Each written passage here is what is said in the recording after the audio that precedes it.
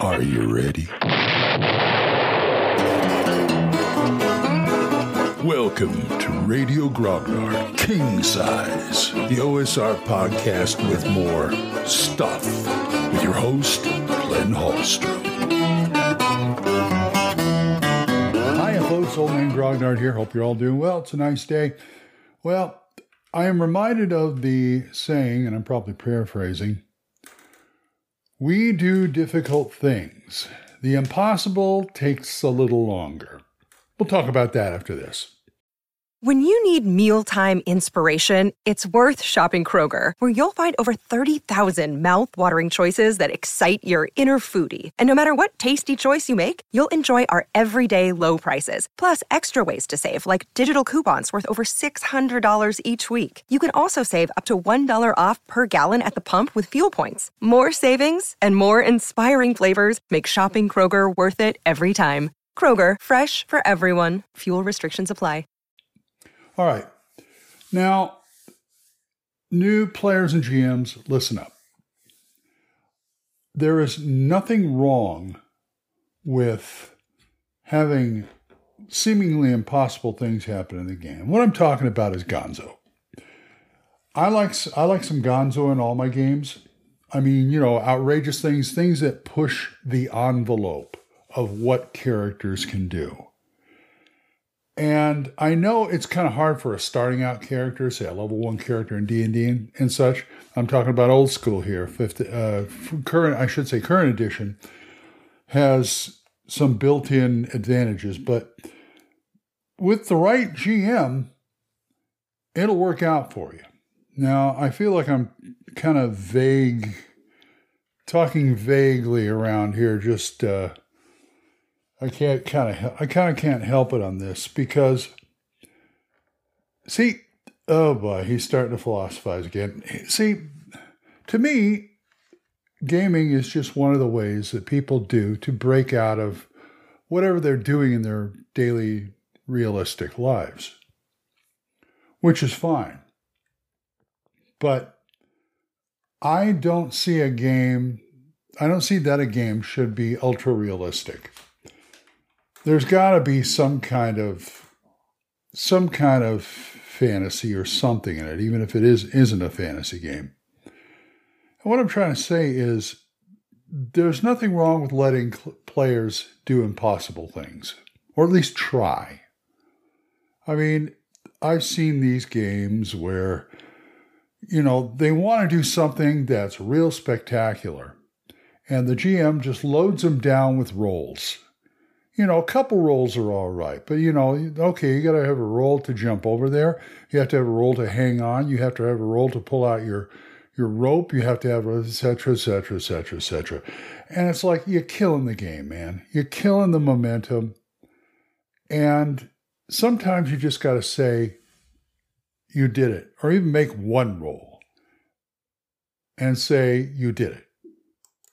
Because one, it's sort of slows down the momentum of the game, and you got to keep that pace up. And two, that's what the players are there for. I mean, doing, adventure, and, doing the buzzkill like that. I mean, yeah, there's some things that are going to be clearly, they're punching up in their category, but there's no reason you can't give them a chance. And players, don't hesitate to try something new. I've been trying to tell this to all players. Don't just look at your character sheet and say, I can do this, I can do that, and I can't do anything else. No, just, you want to try something, tell the GM, and he'll figure it out. See, as you guys know, my philosophy in games as far as GMing, or even playing for that matter, is I don't care what's possible. I care what's plausible. And, sometimes, regular possible things fall into that category. But if you're going to have a world with superheroes or magic or super spies or a sci-fi world, you gotta really, really suspend your disbelief. I just don't care for the games that are ultra realistic. My friend Matt runs a somewhat realistic game. I mean, I've still played his game. We've been at loggerheads before because I want to try stuff. But fortunately, Matt has a real sense of the rule of cool. If he thinks it'll look cool, he'll let you try it. You may not succeed, and he doesn't give you a whole lot of rolls to do it, but you can try. So I'm telling GMs out there, don't stifle your players like that. I mean, if it goes against what you think the game is supposed to be, well, maybe they ought to find another game or something like that, or talk to them. This is what session 0 is for. Okay, this is my game. This is how I want to play it. This is what it's like. Here's the house rules. Make a character, and I'll see you next time. And then you start session 1.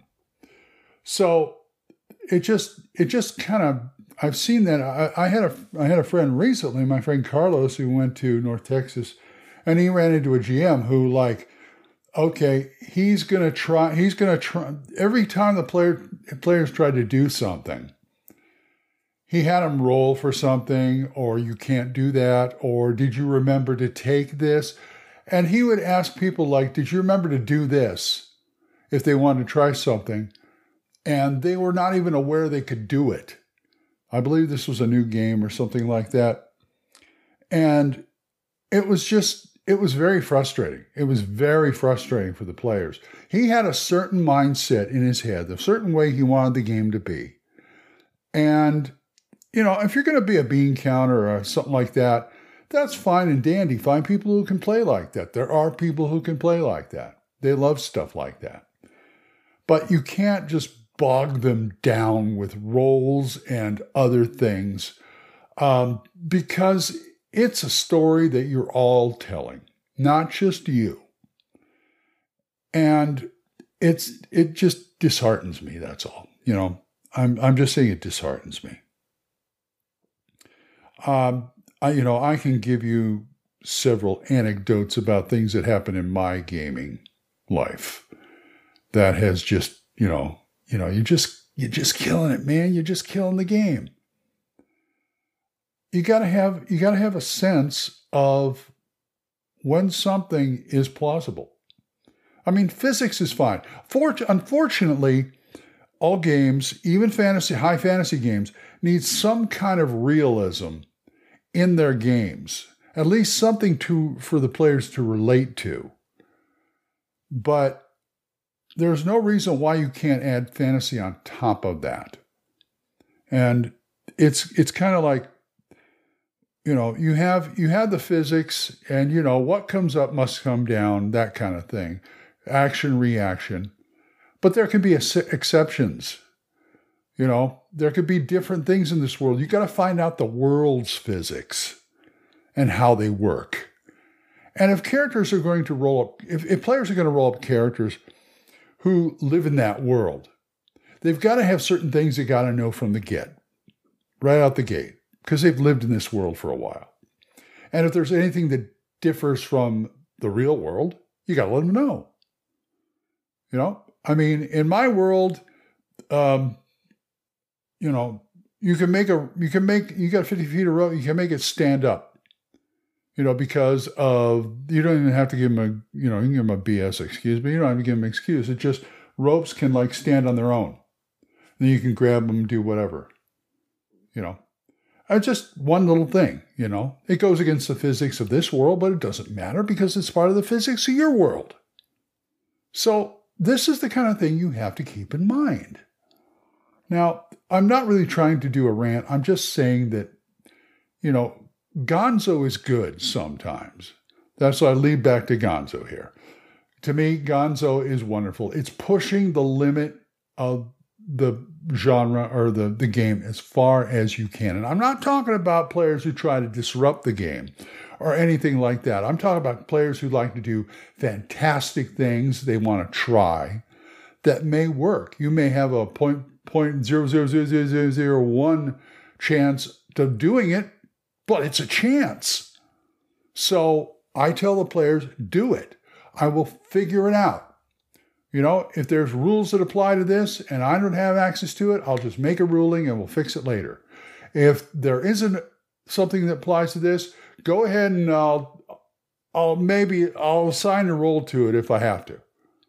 But sometimes I think about it and go, yeah, I'd like to see that. Okay, go ahead.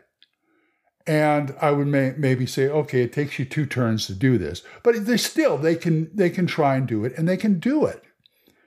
So never bog down. Put some more gonzo in your game, even if it's more realistic. Put some gonzo in your game so you can just have that sense of wonder and accomplishment and fun at the table. Anyway. Okay, I got to start my day. So if you guys want to talk to me about this or anything else, oldmangrognard@gmail.com or drop a voicemail on Spotify for podcasters. We are monetized, so as little as 99 cents a month. You too can help support this program. I would thank you. And for single donations, try my Ko-fi page, ko-fi.com/oldmangrognard. Or my PayPal tip jar, paypal.me/oldmangrognard. Let me thank these people who do give to me monthly. Juan Carlos Llewellyn, Gilbert Soares, and Benjamin Brodell. Thank you very much. For other good podcasts, there's Dan Gregg's The Jung, Y-U-N-G, Jung Grognard podcast, Kevin at the Red Caps podcast, Daniel Norton's Bandits Key podcast, Randy and Joe's Biggest Geekest podcast, Big John Allen Large's The Red Dice Diaries, and my friend Eric Tinkar's Tavern Chat. So, until I see you folks next time, keep the dice warm, and I'll talk to you later. Bye-bye. You got questions? You got comments? Send them to oldmangrognard@gmail.com. Tune in next time when Radio Grognard King Size is on the air.